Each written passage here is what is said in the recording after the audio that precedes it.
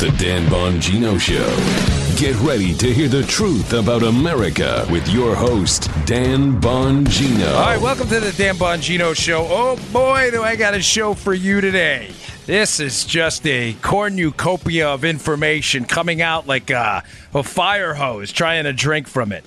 Can't get ahead of the news cycle, but that's okay because I enjoy doing this. Producer Joe, how are you today? I'm doing well, thinking about drinking out of a fire hose and getting my cheeks blown off. You know, it's like, whoa. You will. It's going. You know, I got bit in the cheek when I was. Did you know that when I was younger? Yeah, I was in a fight with a guy named Tony, and we fell off a porch, or as we used to call it in New York, the stoop, and we hit the concrete, and he was.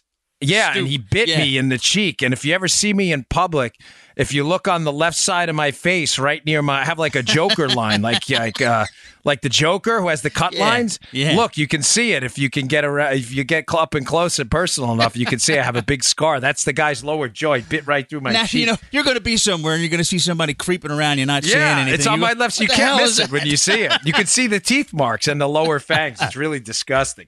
All right, I got a lot to get to today, including a bombshell piece by Victor Davis Hanson, but not bombshell in the information revelation kind of way. Bombshell in that it is so good and it gets so deep into why the left will just like there's the limitlessness of their derangement behavior. It's so good and why they're there. And I want to get into that and tie it to what's going on in the case, because there was another cool piece by Byron York yesterday about a piece of information we may all be missing. So interesting stuff. All right, today's show brought to you by Keepsake. We love Keepsake. My wife just spent a good amount of money with Keepsake. We all have great photos on our phones. That's a problem. They're all stuck in your phones, right? Birthdays, graduations, weddings. But what happens to most of them? For most of us, even the best photos never make it off our phones. And let's be honest, some photos deserve more than a Facebook post or an email. We have some really good ones on ours. Some photos should be where we can see them every day. That way you can enjoy them and should make you feel good. You see pictures of your kids, your wife. We've got some great shots there. Keepsake Frames is the easy way to frame photos from your phone in seconds, whether you're doing some home decorating or looking for a thoughtful personal gift. It's easy. Super easy. Just download the Keepsake Frames app. Upload a photo, choose a frame, done. Bingo, there you go. Every Keepsake frame is handmade in the USA from high-quality materials. They even have canvas options because Keepsake frames are shipped direct from their studio. Prices start at just $25, just $25, and shipping is always free. Keepsake Frames brings your digital photos to life without the time or cost of going to a frame shop. You know that can get expensive. You ever been there? Like, how much you frame this picture? $42,000. Okay, whoa. Thanks. Have a nice day. Not at Keepsake. Start as low as $25. You can even see a detailed preview of the final product before you buy. Keepsake Frames has framed hundreds of thousands of smartphone photos, but the one that matters most is the one you're going to order. Create a custom frame print right now in under 30 seconds. Now, through August 12th, they're offering an incredible deal for our listeners. 30% off. 30%. Not 30. 30% off your first order when you use promo code Dan. Download the Keepsake Frames app and get 30% off plus free shipping when you use promo code Dan, D-A-N. That's an incredible 30% off with the Keepsake Frames app, promo code Dan. You'll love it. This is really cool. My wife just did a nice order from them. They're great on your phone, the pictures, but you got to get them live, get them in real life. You can see them all the time. Okay, Victor Davis Hanson. Piece will be in the show notes. It is one of those please reads. I can't tell you a must read. I'm not here to give orders. I am a big believer in liberty and your liberty too. You do what you want. But in the show notes today at Bongino.com, if you subscribe to my email list, which we would deeply appreciate, we will email these articles to you. There is a piece by Victor Davis Hanson that talks about the meltdown of the left, and there's a genuine concern expressed in the piece by a guy, by the way, Joe, who is a very sober analyst, Victor Davis Hanson. If you've seen him on Fox, he's not a hysterical commentator. He's a very level-headed, down-to-earth guy. He's a respected cable news voice, and he is genuinely concerned about the rage and psychopathy on the left and concerned about is there a limit here? Joe, a serious question. I think you and I have both addressed both on and off the air. Joe and I are friends. Yep. Is there a limit to their behavior? If you're willing to talk about the president in terms of treason, the penalty for treason, by the way, is death. If you're willing to engage in comedy, and believe me, I'm using the word comedy loosely, where the president is decapitated. There was a New Yorker cover of him being killed by an escalator. If you're willing to do this, is there any real limit to your behavior? We've seen attacks, physical attacks, multiple times, physical attacks on people for just wearing Make America Great Again hats. What is the limit point? What is that choke point for your behavior? And Davis Hanson's like, I don't really know. The fact that we can't answer that question is disturbing. Now, I got a packed show for you on this. Here's what he says. I tried to sum up this fantastic piece into 3 takeaway bullet points to save you time. If you can't read it and you just want to know the takeaways. Now, to be clear, what he's trying to explain away here is why the left has always been, the radical left has always been a bit deranged. We know they've had a love affair with violence. But why now, Joe, is it even creeping into mainstream Democrat politics where people are losing their minds? So he has 3 basic explanations. And number 1, the left in this election, folks, did not just lose the presidency. They didn't. They lost everything. They lost their plan to solidify the Obama agenda, Obamacare, the tax hikes, the regulatory regime. They lost everything. They've lost the House of Representatives during the Obama years. They've lost the U.S. Senate. They're now losing their control over the courts. They're losing their control over the Supreme Court. They've lost control over governorships, even in blue states. Joe lives in Maryland. Ooh. Deep blue Maryland. The governor there is a Republican. The governor of deep blue Massachusetts is a Republican. The governor of Chicago, the governor of Illinois, the mayor of Chicago is a Democrat. The governor of Illinois is a Republican. They lost everything in this election. They lost everything over the 8 years of Obama. They had hoped in this election, all of those cumulative losses. This is important, folks. All of those cumulative losses, state level seats, state level delegate seats, state Senate seats, governorships. Do you understand at the end of the Obama administration, they had placed all their hopes, Joe. If this doesn't make sense, stop me. They had placed all their hopes in this electoral win by Hillary Clinton to rescue and salvage the 8 years of Obama that, Joe, even some hardcore Democrats are starting to acknowledge was a complete failure. Yep, gotcha, Dan. We're good. You see what I'm saying? They Absolutely. At the end of it, I used to talk about a Real Clear Politics piece, that when you measure Democrat unified collective party power at the state, federal, and local level, the end of the 8 years of Obama, while unquestionably a legislative success for the Democrats at the executive level, where they implemented Obamacare, regulations, tax hikes, was, ladies and gentlemen, a cataclysmic, apocalyptic disaster everywhere else. Absolutely. Even the most hardcore of Democrats are starting to understand that now. The fact that they were hanging their hat entirely on a presidential election shows how devoid of any ideas they were. They knew their ideas are not now that they've taken a far left lurch towards the Ocasio-Cortez, Bernie Sanders socialism model of government. They know this only applies in Chicago, New York, and LA. That's it. So they know that they had to rely almost exclusively on the popular vote. They were hoping some of the swing states, Florida and Pennsylvania, would break Hillary's way. As a matter of fact, they knew they would. And they thought they'd retain executive power, even though they've lost power everywhere else. Folks, the piece eloquently lays out the fact that they lost everything. They had entirely hung their hats on this. Point number 2, because point number 1 and 2 are easy. They lost their, okay, we get that. They lost the race. Good. Point number 2. I think this is obvious too, but it's worth repeating so you understand the bedrock of their rage, their uncontrollable rage at this point. They never saw this coming, folks. They never saw it coming. They were not emotionally prepared for this. There is no credible political analyst who was predicting an overwhelming electoral college victory for Donald Trump. None. I can't find one. Now, if you go back on SoundCloud and you read, I hate to say this, keep saying it, but it's important because we were actually out in the streets. I had said to Joe Daly before the election, Trump's going to win. Trump's going to win. If you look at my, if you listen to the show the night before the election, that you'll see Joe and I had called just about every stage because I was out there campaigning myself, knocking on doors and talking to people, and I saw this effect. Here's what I saw. I saw it coming. A lot of other people didn't. Yeah. The media lives in a bubble. The media gaslighting narrative was that Trump was going to get smoked and it was over. They had repeated that so often amongst themselves, it seemed almost tautological, right? When I was out there, Joe, you remember me telling you this? I was running for Congress. It's an important story. And my campaign manager at the time, I was still doing my podcast, had given me walk lists of what they call like 4x4 Republican voters. Yeah, you go. Yeah. Republican voters who had voted in the last 4 general elections and the last 4 primaries. Why? Because I was running in a primary in Florida myself. And obviously, if you're running in a Republican primary in Florida, who can vote? Republicans.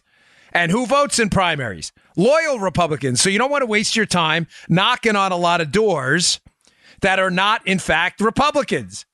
Because they can't vote for you in a primary. Now, in a general, yes, they can if they're registered. But in a primary, you only knock on 4x4 Republican doors, okay? Right. So I get these walk lists, and I'm knocking on doors, and I'm passing all of these houses, folks, in Cape Coral. I remember this.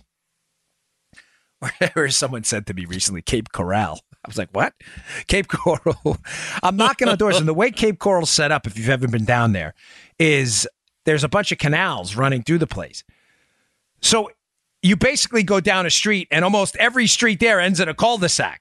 So you have to turn around, walk back out, cross a highway, go to it's almost impossible to get a head of steam going walking because you constantly have to get back in your car. Why does that matter? Because I'm knocking on the doors, Joe, and if there's, say, 10 blocks in a cul-de-sac before I got to get back in a car, you don't want to get back in the car without knocking on every door. Right. So I'd be passing all these houses with these Trump signs, and I'd be like, wait, why aren't they on my list? So eventually I called the campaign manager. I'm like, hey, why are these homes not on my list? She's like, Dan, they don't vote. So I started knocking on the door of the Trump side. They were not on my list. And I'd say, hey, listen, I'm Dan Bongino running for Congress here. I notice you got a Trump sign out front. You plan on voting in a Republican primary? Hell yeah. Have you voted before? No, not really. Why are you voting now? Because Donald Trump. I like Trump. Folks, it was a method to our madness. Listen to the show the night before Election Day. Joe and I called every swing state, and I told that exact same story. How I'm telling you, and the reason this was not showing up in the polls, and it goes to show you the power of the D.C. narrative, Joe, is when these people were being polled by phone, when they were polled, a lot of these pollsters were polling who? Likely voters. Yeah. Joe, were these people likely voters? No. No. Because they never voted before. Right. They weren't, quote, likely voters. But they were likely voters. Matter of fact, they were guaranteed voters. Donald Trump had just pulled them out of the forest into the open, the electoral forest. They never saw this coming. The D.C. intelligentsia and the libs never, ever saw this coming. They have and it's almost like psychologically the effect on them is twice as damaging. It's like someone telling you, the only analogy I can think of is that you're going to win the lottery, that it's written in the bank, the thing's a fix, right? You're going to win the lotto, you're going to get $5 million. And not only do you find out that the fix isn't in, you're not getting $5 million, but it was a setup by the cops, and now you're going to jail and you're going to lose everything. Not only did you not win $5 million, you're now finished. Do you understand how psychologically more traumatic that is than just taking a fall? Yeah. It's like, you think you're going to be walked around on a feather bed pillow and someone slams you on the concrete. You're not expecting it. The Democrats were not expecting this. So number one, they lost everything. Number two, they didn't not only think they weren't going to lose everything, they thought they were going to win back the presidency and solidify the Obama agenda. Point number 3, though, is critical because it's going to lead into something that happened yesterday with the Republicans and Richard Burr, the clueless senator. He's a Republican senator, by the way. This guy's another one of these swamp rats. These guys are just lost. But point number 3 is critical. Not only, Joe, did they lose everything, not only did they think they were going to win everything back and lose everything, so they weren't expecting it, but they thought it was the end of the GOP. This is a brilliant piece. Now, he doesn't say this exactly, so forgive me for a synopsis of it, because he's a very, very good and talented writer, and I suggest you read the piece for a full scope of his ideas, but I have an hour to get to you takeaways, and this is one of the takeaways and the key insights from the piece I think is really, really, really good that a lot of other people aren't writing about. It's not just they thought they were going to win, Joe. They thought Trump was so bad And it was going to be such an electoral landslide because they were not on the ground talking to real people because they exist in the D.C. bubble. They talk to each other, not actual people, like I was doing during the election. I'm not, listen, it wasn't a skill. I wanted to win a primary. We didn't win. I was talking to people because I wanted to win. They don't want to win the war of ideas. They want to tell a narrative. The narrative was Trump sucks. They were convinced, the liberal media, rhino, swamp rat, Obama, Clinton elites, that not only were they going to win, but it was the absolute end of the GOP, that Trump was so bad that there was going to be a revolution in American politics, a liberal revolution, that Hillary was going to win so overwhelmingly. There were predictions. Chris Cillizza, who I addressed yesterday, the clown, Cillizza wrote a piece in the Washington Post saying that Trump had a 0% chance of winning. I saved that. That's my favorite headline. I have a screenshot of that I use repeatedly. 0%, not even 0%, which is ridiculous. There are people who actually believed that Donald Trump would win maybe Texas, a couple other states in the Midwest, and that was it. And they thought, Joe, that by doing that, the victory would be so overwhelming that it would be the equivalent of a Reagan revolution on the left. I remember watching the day before the election, and all the talking heads up there, every one of them were waiting for Hillary to come into office. All the networks. And it speaks to, the media cocoon they live in. You're right. I mean, you're absolutely right. It was a unanimous decision that he was going to lose. So, folks, what they were referring to was a popular mandate to wipe conservatism clean, to wipe this anti-establishment, anti-swamp stuff out. They thought it was the end of the GOP. Now, they were so sure of it.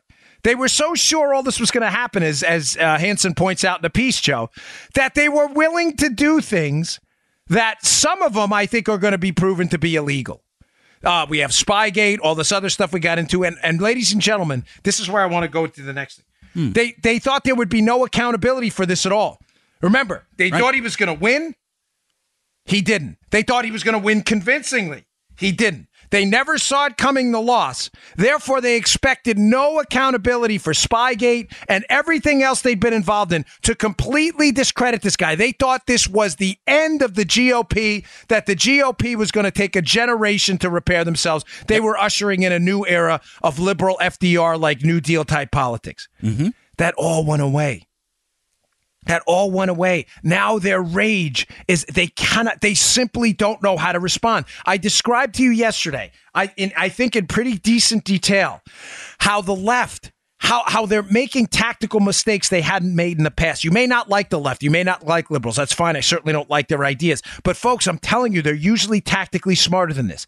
They don't realize by doubling and tripling down on Russia, they are playing in to Trump. I'm telling you, Trump is laying a trap for them. He has seen the declassified information. Forgive me, by the way. Yesterday I kept saying redaction. I meant declassified, but I get lost in shows, so I get 1,000 emails on stuff. You know what I meant. But Trump has seen the declassified information.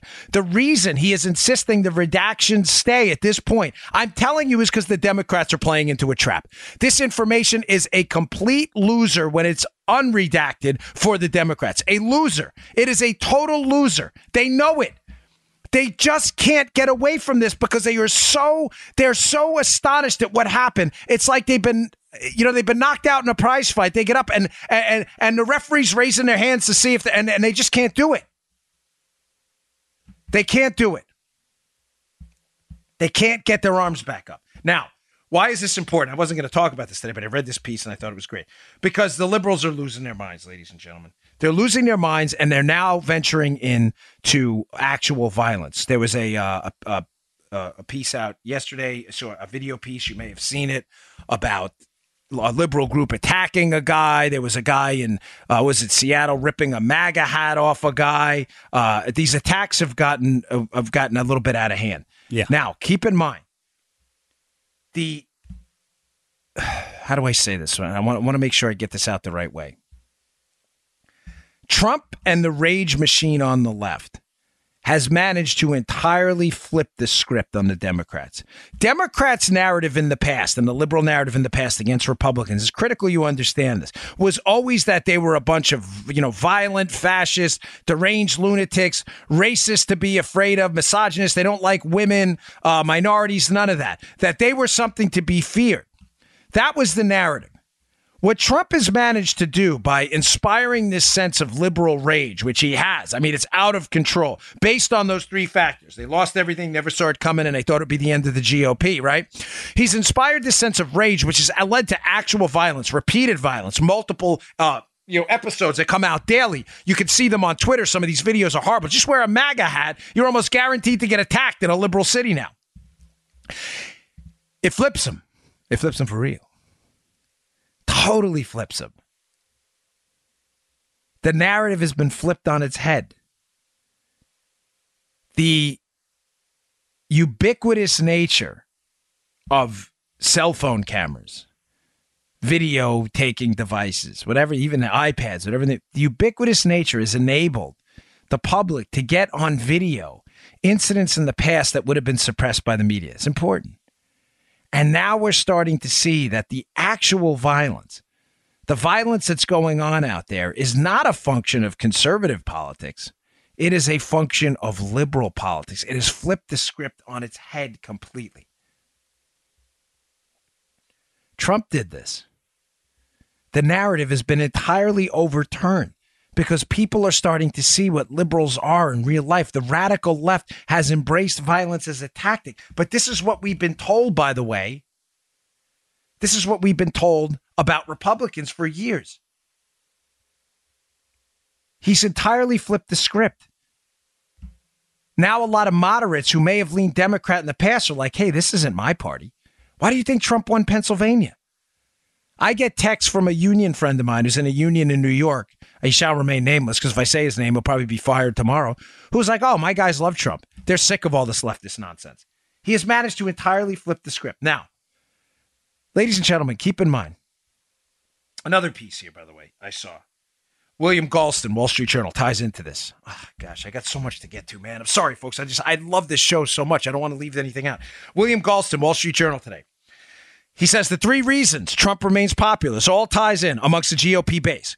Near record levels of popularity amongst the GOP base, despite a lot of what the press would characterize as missteps. Some Trump himself has taken back, right? Three reasons. Number one, the economy's moving. The economy's moving rapidly in a positive direction. Number two, he kept his word. You may not like it. I certainly don't like the tariffs, but it's not like he hid his disdain for trade policies. All right. The man's kept his word. But number three is important. Again, it's always number three, right? Number three in both pieces. Joe, Trump has shown a disdain for cultural elites that has been brewing in the conservative movement for a long time. Yep. And I took a note up here at the top. Conservatives have been itching for a fight. Libertarians, moderate, a lot of moderate Republicans too, for a really long time, folks. And Trump gave it to them. Trump did not kowtow to the media. He did not genuflect before them. He did not genuflect in front of academic elites. He basically gave the middle finger to the foreign policy establishment. The cultural elites who have been lecturing us forever about how stupid we are, how we're a bunch of, dumb, gun-toting, Bible-toting idiots. Deplorables. We have been itching for a fight, and Trump gave it to him. Now, having said that, I want you to understand something. This ties into what happened yesterday. The GOP, ladies and gentlemen, Republicans are not your friend. Listen, I got screwed over yesterday again by a politician. Let me just tell you. Yeah, I'll tell you later. You didn't tell me. Yeah, because I'm just, it's ridiculous. I don't know why I put any. My wife has warned me repeatedly to never, ever, ever get involved with politics, and she's right. Like, just don't. Ladies and gentlemen, I'm telling you right now, they're the worst, the absolute worst. The GOP, though, is not your friend. They are not your friend. Stop thinking that. The GOP is not. Conservatism is your friend. Libertarian conservative ideology is your friend.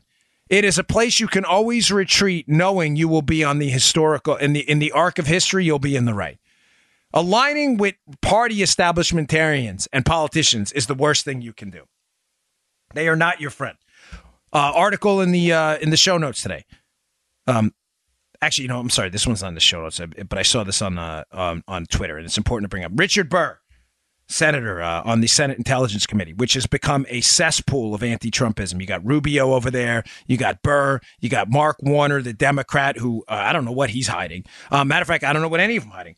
Burr came out and said, if the American people ever learned anything from its release, talking about the FISA application release, it's that there was justification to the courts as why the FISA app was approved. Ladies and gentlemen, these guys are not your friends. This is a Republican senator from North Carolina who knows damn well what happened here. Here's what I think is going on. I think these guys the entire time were aware of this operation too.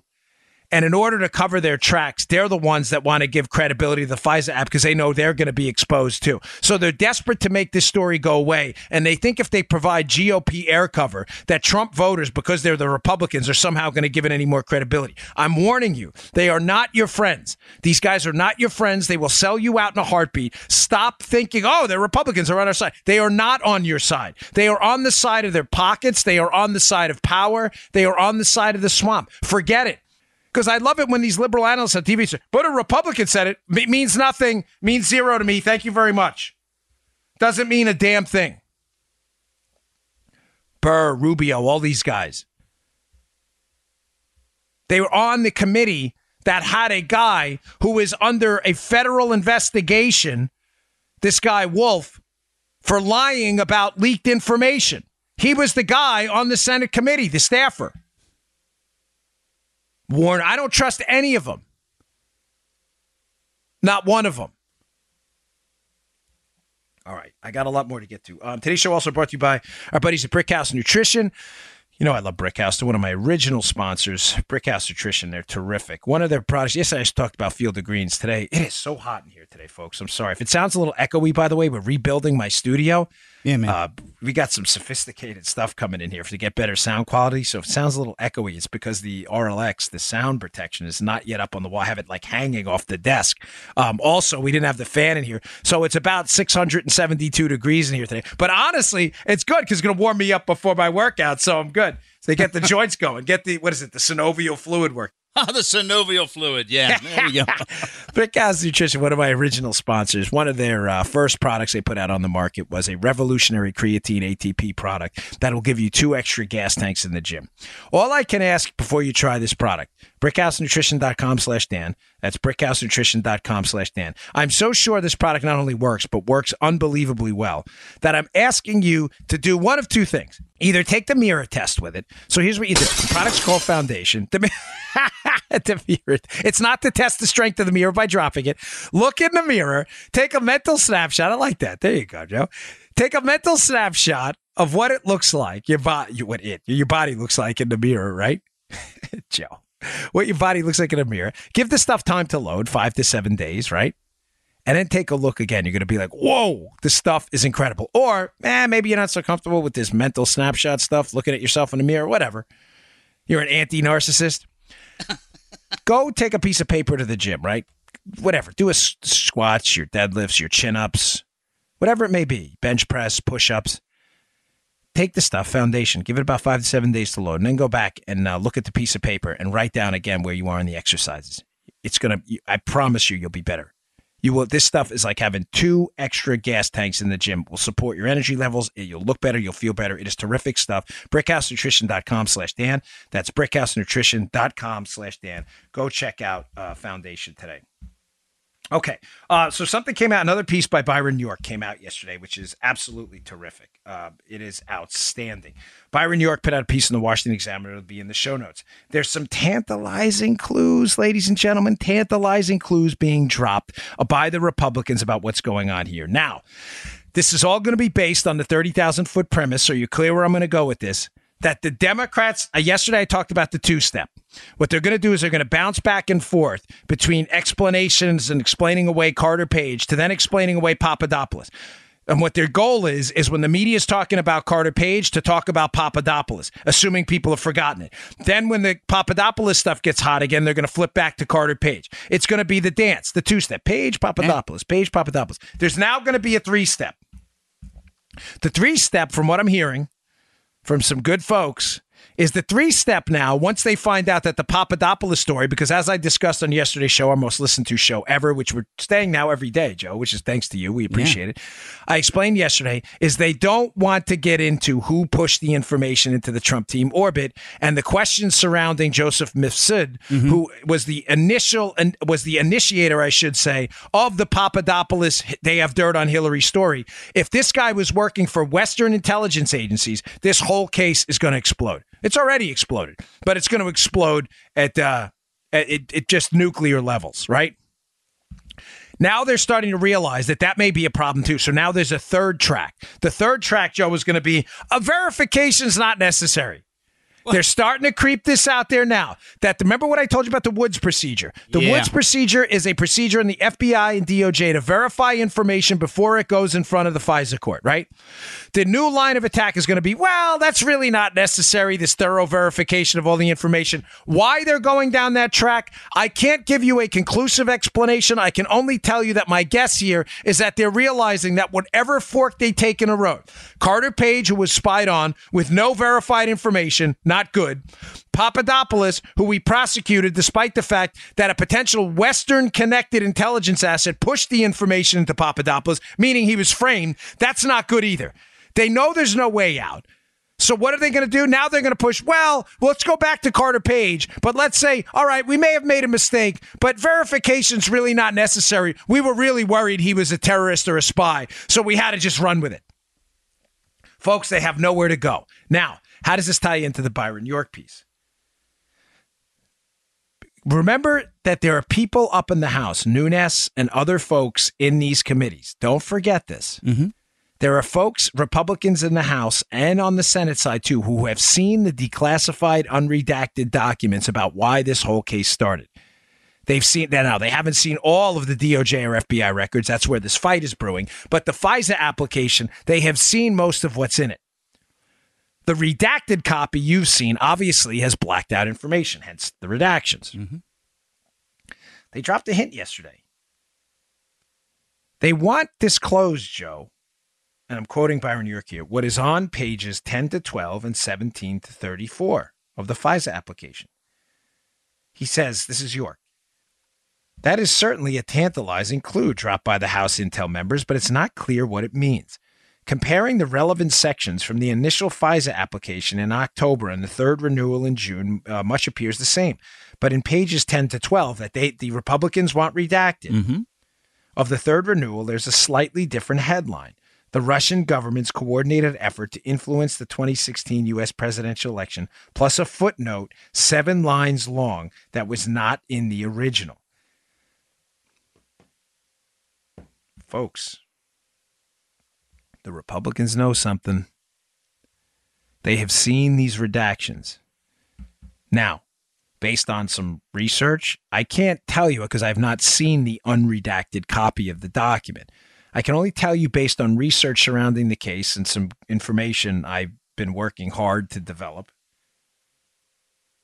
that it may disclose, those footnotes may disclose some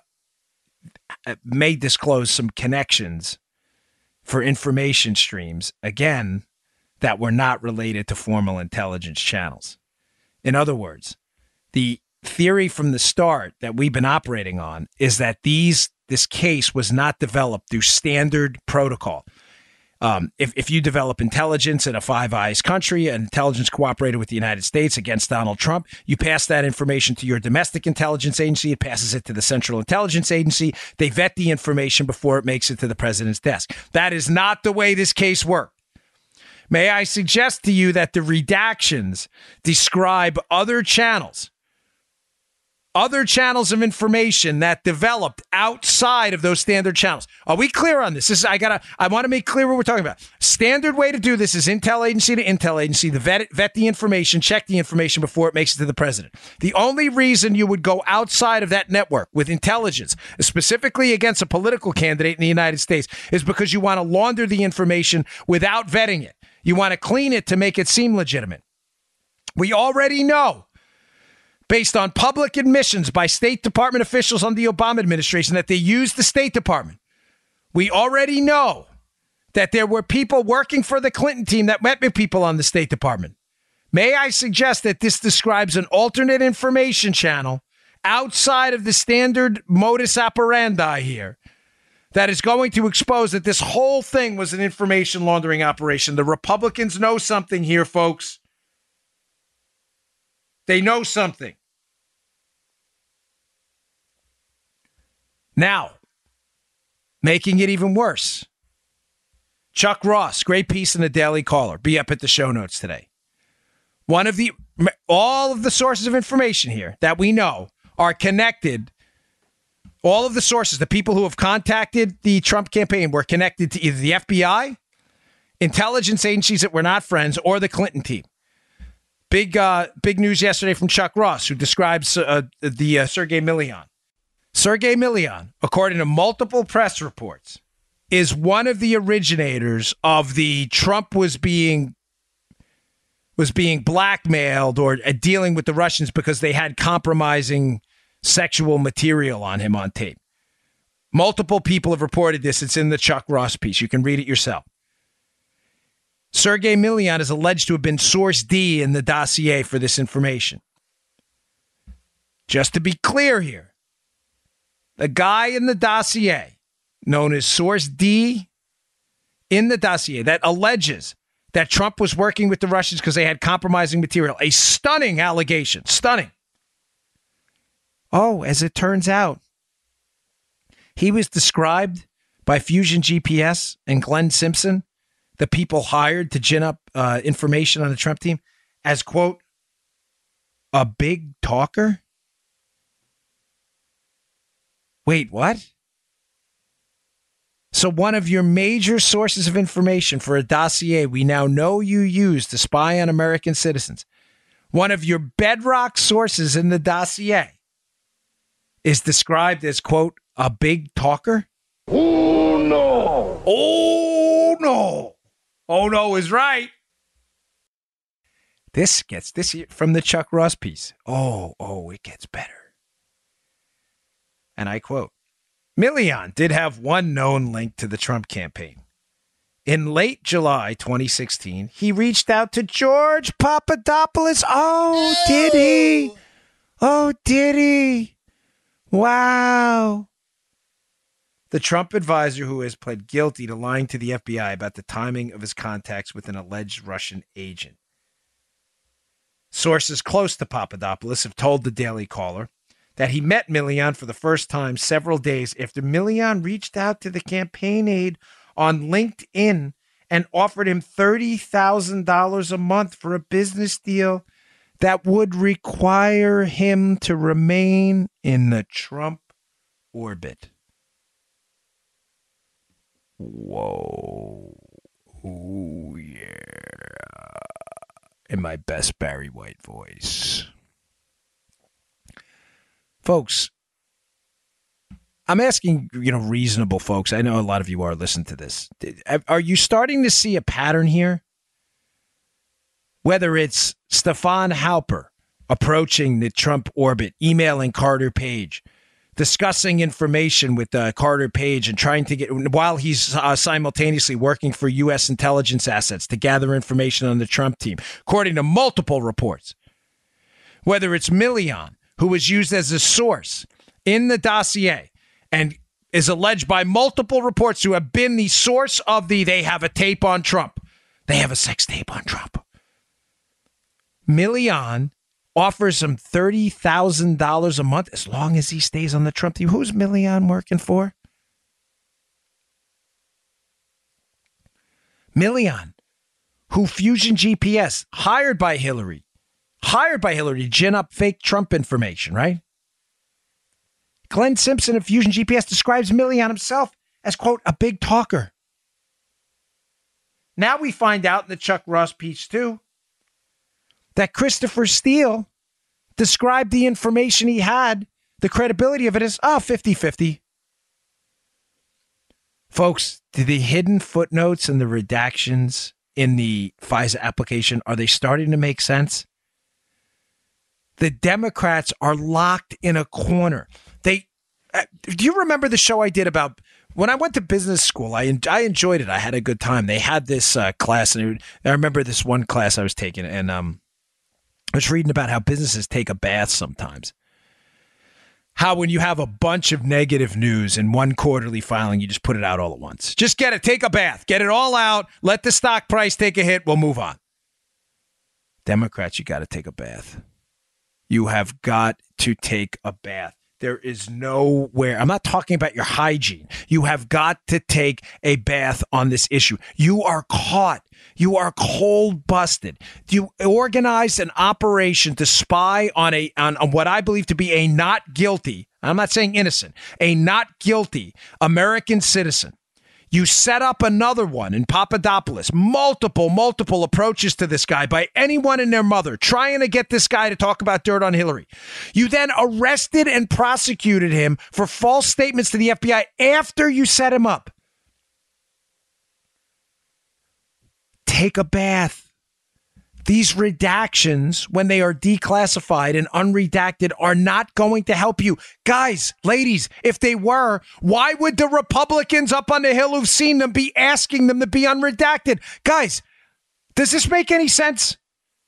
Friends, supporters, liberals, anyone listening, does that make any sense to you? The argument that the liberals are putting out there because they refuse to take a bath on their new embrace of police state tyranny, the argument they're putting out there that we will be saved by the redactions, which when they're unredacted are going to show we had all this information, we should have been spying on Carter Page. Do you really believe that, given the fact that the people calling for the document to be unredacted are Republicans? Not only are they calling, Joe, for unredactions and declassification, they're citing specific sections of the document. What does that tell you if you have even a modicum, a scintilla of common sense? It tells you that they're hiding something. The Democrats. Why the heck do you think the Republicans would be calling for this? Folks, I'm telling you what they're hiding. They are hiding a deep bed of source networks based on credible information and reporting of people who reached out to the Trump team for the sole purpose of planting and then removing information later about Hillary's emails with the DNC to set them up as being integral players in a Russian collusion narrative between Trump and the Russians over this DNC emails. Do you get what I'm telling you? The whole bedrock case is Trump colluded with the Russians and the Russians hacked the DNC. Mm-hmm. In order for that to happen, they need a fall guy. The fall guy was Papadopoulos. That's why all of these people, according to reports, Milian, Downer, we have the Agalaros approaching the Trump people. All of these people approaching Papadopoulos and Page, they need a fall guy. They need to push information. We got dirt on Hillary. We got dirt on Hillary. To later pull out, to get them to say it later, to prove that they had dirt on Hillary. The Trump team, that is. But you can't prove they had dirt on Hillary because they didn't. You have to push the information in. The push is the scam. The push is the scheme. The push is the potential crime. Depending on what happened here. Folks, this is a scam. The redactions, when unredacted, are not going to save them. If they did, it would not be Republicans pushing for it. And the footnotes are going to be critical. That's why I think they want them declassified. Because it's the footnotes in the document where we've seen from reading the FISA application and the renewals, Joe, it's the footnotes where they try to bury information. In other words, instead of putting in the FISA application that this information was paid for by the Hillary Clinton campaign to attack Donald Trump, they put in a footnote, source one paid a law firm against candidate one and candidate two. And why not just say Hillary's team did it? Oh, we didn't know. That you see how it goes back to step 3 now? No, you see how the step 3 is we didn't verify it? Now step 3 will be, well, we didn't know Hillary paid for it because we didn't do our homework. You're the FBI. That's your job to vet the source. Go back to step 3. Oh, it's not really our job. We're okay. You see the 3-step now? The 2-step, the 3-step, the 2-step, the 3-step. The narrative's going to change every day because they have nowhere to go. They're in the corner. They're taking body blows, and they don't know they can't get out. They cannot get out. There will be no saving you. Liberals married to this collusion thing. There is no saving you. Eventually, the truth is going to come out in total. And when it comes out, it is going to be even worse than it is now. It is this. Listen to me. This is never going to get better for you. Ever. Ever. You are finished. I spend all my time on this case lately and most of the show because you are totally finished. You spied. You're police state tyrants. You're busted. You can spin the story. Oh, Papadopoulos. Well, it was Page. Now we didn't have to verify it. There's nothing that's going to save you here. All right. We got a new sponsor today. Last one, and then I got a couple more stories I want to get to. I also want to get to this one last thing about Flip the Script, which I missed before. Don't let me forget that, Joe. We'll flip you. We'll flip you for real. This is important. All right. Indochino Custom Menswear. Indochino. Love these guys. Listen, getting suits is tough. We all know that. I've had a really tough time traveling around with the Secret Service. It was a little bit easier for me because I found a custom tailor in Korea. I believe it was over in Itaewon, that area over there. And he was great, but it's tough. You got to ship it over. If it's wrong, there's really no good way to get it back. Getting a custom suit is tough. You all look better in custom suits. It's tough with this off the rack stuff, especially when you're me, where you have like a 10-inch disparity between your shoulders and your waist. It doesn't work. You look like you're wearing a poncho. Indochino is the world's largest made-to-measure menswear company and has been featured in major publications including GQ, Forbes, and Fast Company. You want to look sharp, fellas? Come on. You got to look sharp. They make suits and shirts made to your exact measurements. Exact. You're not wearing a pirate shirt from Jerry Seinfeld. You're not wearing a poncho. You're not wearing an umbrella. They make suits and shirts made to your exact measurements for a great fit. Guys love the wide selection of high-quality fabrics and the option to personalize all the details, including your lapel, the lining, and the monogram. We love the monograms. I have those on my sleeves. Here's how it works. Visit a showroom or shop at line at Indochino.com. Pick your fabric. Choose your customization. Submit your measurements. Wait for your custom suit to arrive in just weeks, and you're looking sharp. You're ready for TV time? Yeah, babe, as Joe would say. Ready for TV time. Joe, we got to get you an Indochino. Oh, I'd look great. I'm on that. This week, my listeners can get any premium Indochino suit for just $379. Oh. Come on, come on, guys, ladies. Where are you going to get that? Come on. Go to Indochino.com. Enter Bongino, my last name, Bongino, at checkout. That is Indochino.com. Enter Bongino at checkout. Get a lovely, beautiful, sharp-looking, measured-to-you suit for $379. That's 50% off the regular price for a made-to-measure premium suit, plus shipping is free. Gratis. Free. That's Indochino.com. Promo code Bongino for any premium suit for just $379 and free shipping. That's an incredible deal for a suit that will fit you better than anything off the rack ever would. Okay. I missed something before. Usually I'll edit the shows, but it's too late because I'm way too far in. I had it starred too, which is like, damn, how did I miss that? Because I have so much stuff I want to get out to you today. Another important point about Trump flipping the script. And when I was talking about flipping the script before, I mean the rage he's generated because of those three factors. The Dems have lost everything. They never saw it coming, and they thought it would be the end of the GOP, and it's been a renaissance for the conservative movement. Bingo. The court system, tax cuts, everything Trump's actually done, deregulation. It's generated rage because the left has nowhere to go. They bedrock themselves in government power. The leftist ideology is anchored in government power. Conservative ideology is anchored in spiritual power than the individual. I'm not trying to be a preacher. That's not my goal. I'm a sinner, folks. I'm just trying to tell you that conservatives believe in rights by God, big R rights, as I call them. That's a bedrock of conservative ideology. They don't believe in the power of the state. They believe the state is there only to ensure rights you've been granted by a higher power. That's clear. You need to be clear in understanding this. Conservatives are bedrock in family, spirituality, community, church, individual rights, subsidiarity. When they lose political power, they have something to fall back on.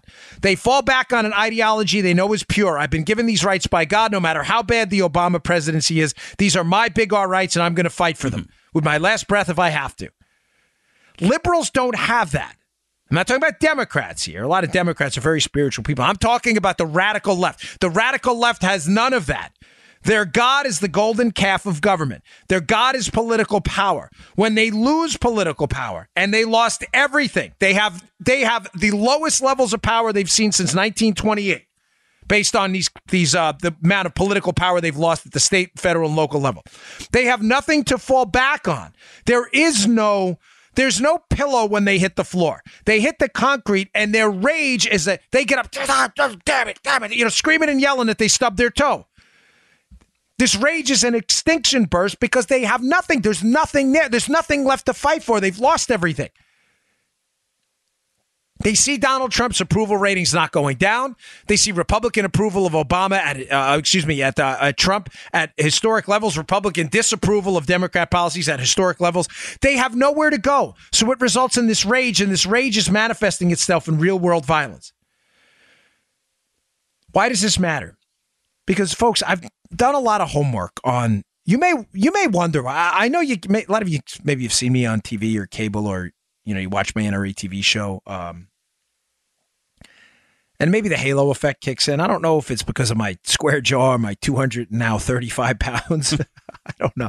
A lot of people are surprised that I don't know why, but I get a lot of emails on this. It's the only reason I bring this up. But I see some surprise when I read their emails that I am a firm, staunch, near almost absolute believer in nonviolence. I don't know why that surprises people, but it does. And Joe, I'm only basing this on a voluminous amount of emails I get on this topic. Some people are actually mad at me. They think, well, we got to fight back. No, we should always defend ourselves. God forbid someone attacks you.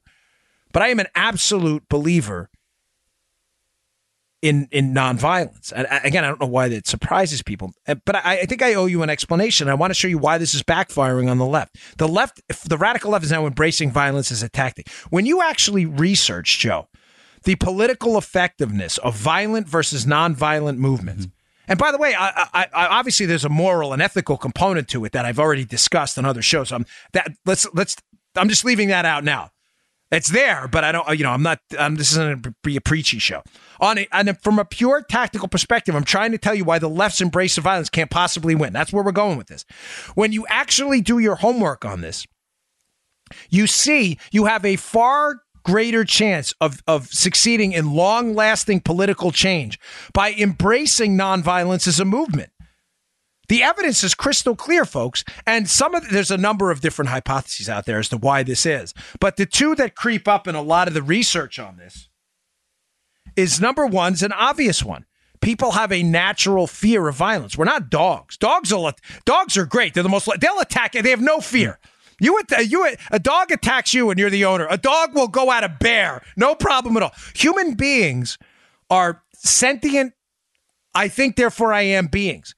And they can think out the consequences of their actions. And there's a natural fear of violence because they understand that if I do this, then. Dogs don't say that. Do you understand that? This is important. This is not a dumb point here I'm trying to make just for this. Dogs don't say, if I attack, this bear could kill me. Dogs just say they are fiercely loyal, and fear to them is not a natural response. I mean, dogs are capable of fear, but they can't think things through in the future of their actions. So they attack in defense. Human beings will attack, but there's a fear of like, well, what if he attacks back? Is he going to choke me? Is he going to punch me? Is he going to pull out a gun? There's a natural fear of violence. That's one of the main reasons, obviously, violence as a political movement is never going to work for long-lasting change, thankfully. Secondly, though, when you look at the research on this topic, this is why the left is going to, this is all they have now, the radical left, is this violence. Violent movements are less likely to provoke a government response as well. Governments over time, even in tyrannical regimes, want to appear that they're on the moral arc of history on the right side, or else they lose popular support and you have a revolt.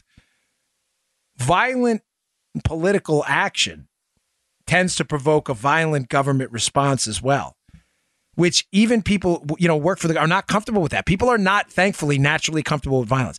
I'm telling you this because this is an important point.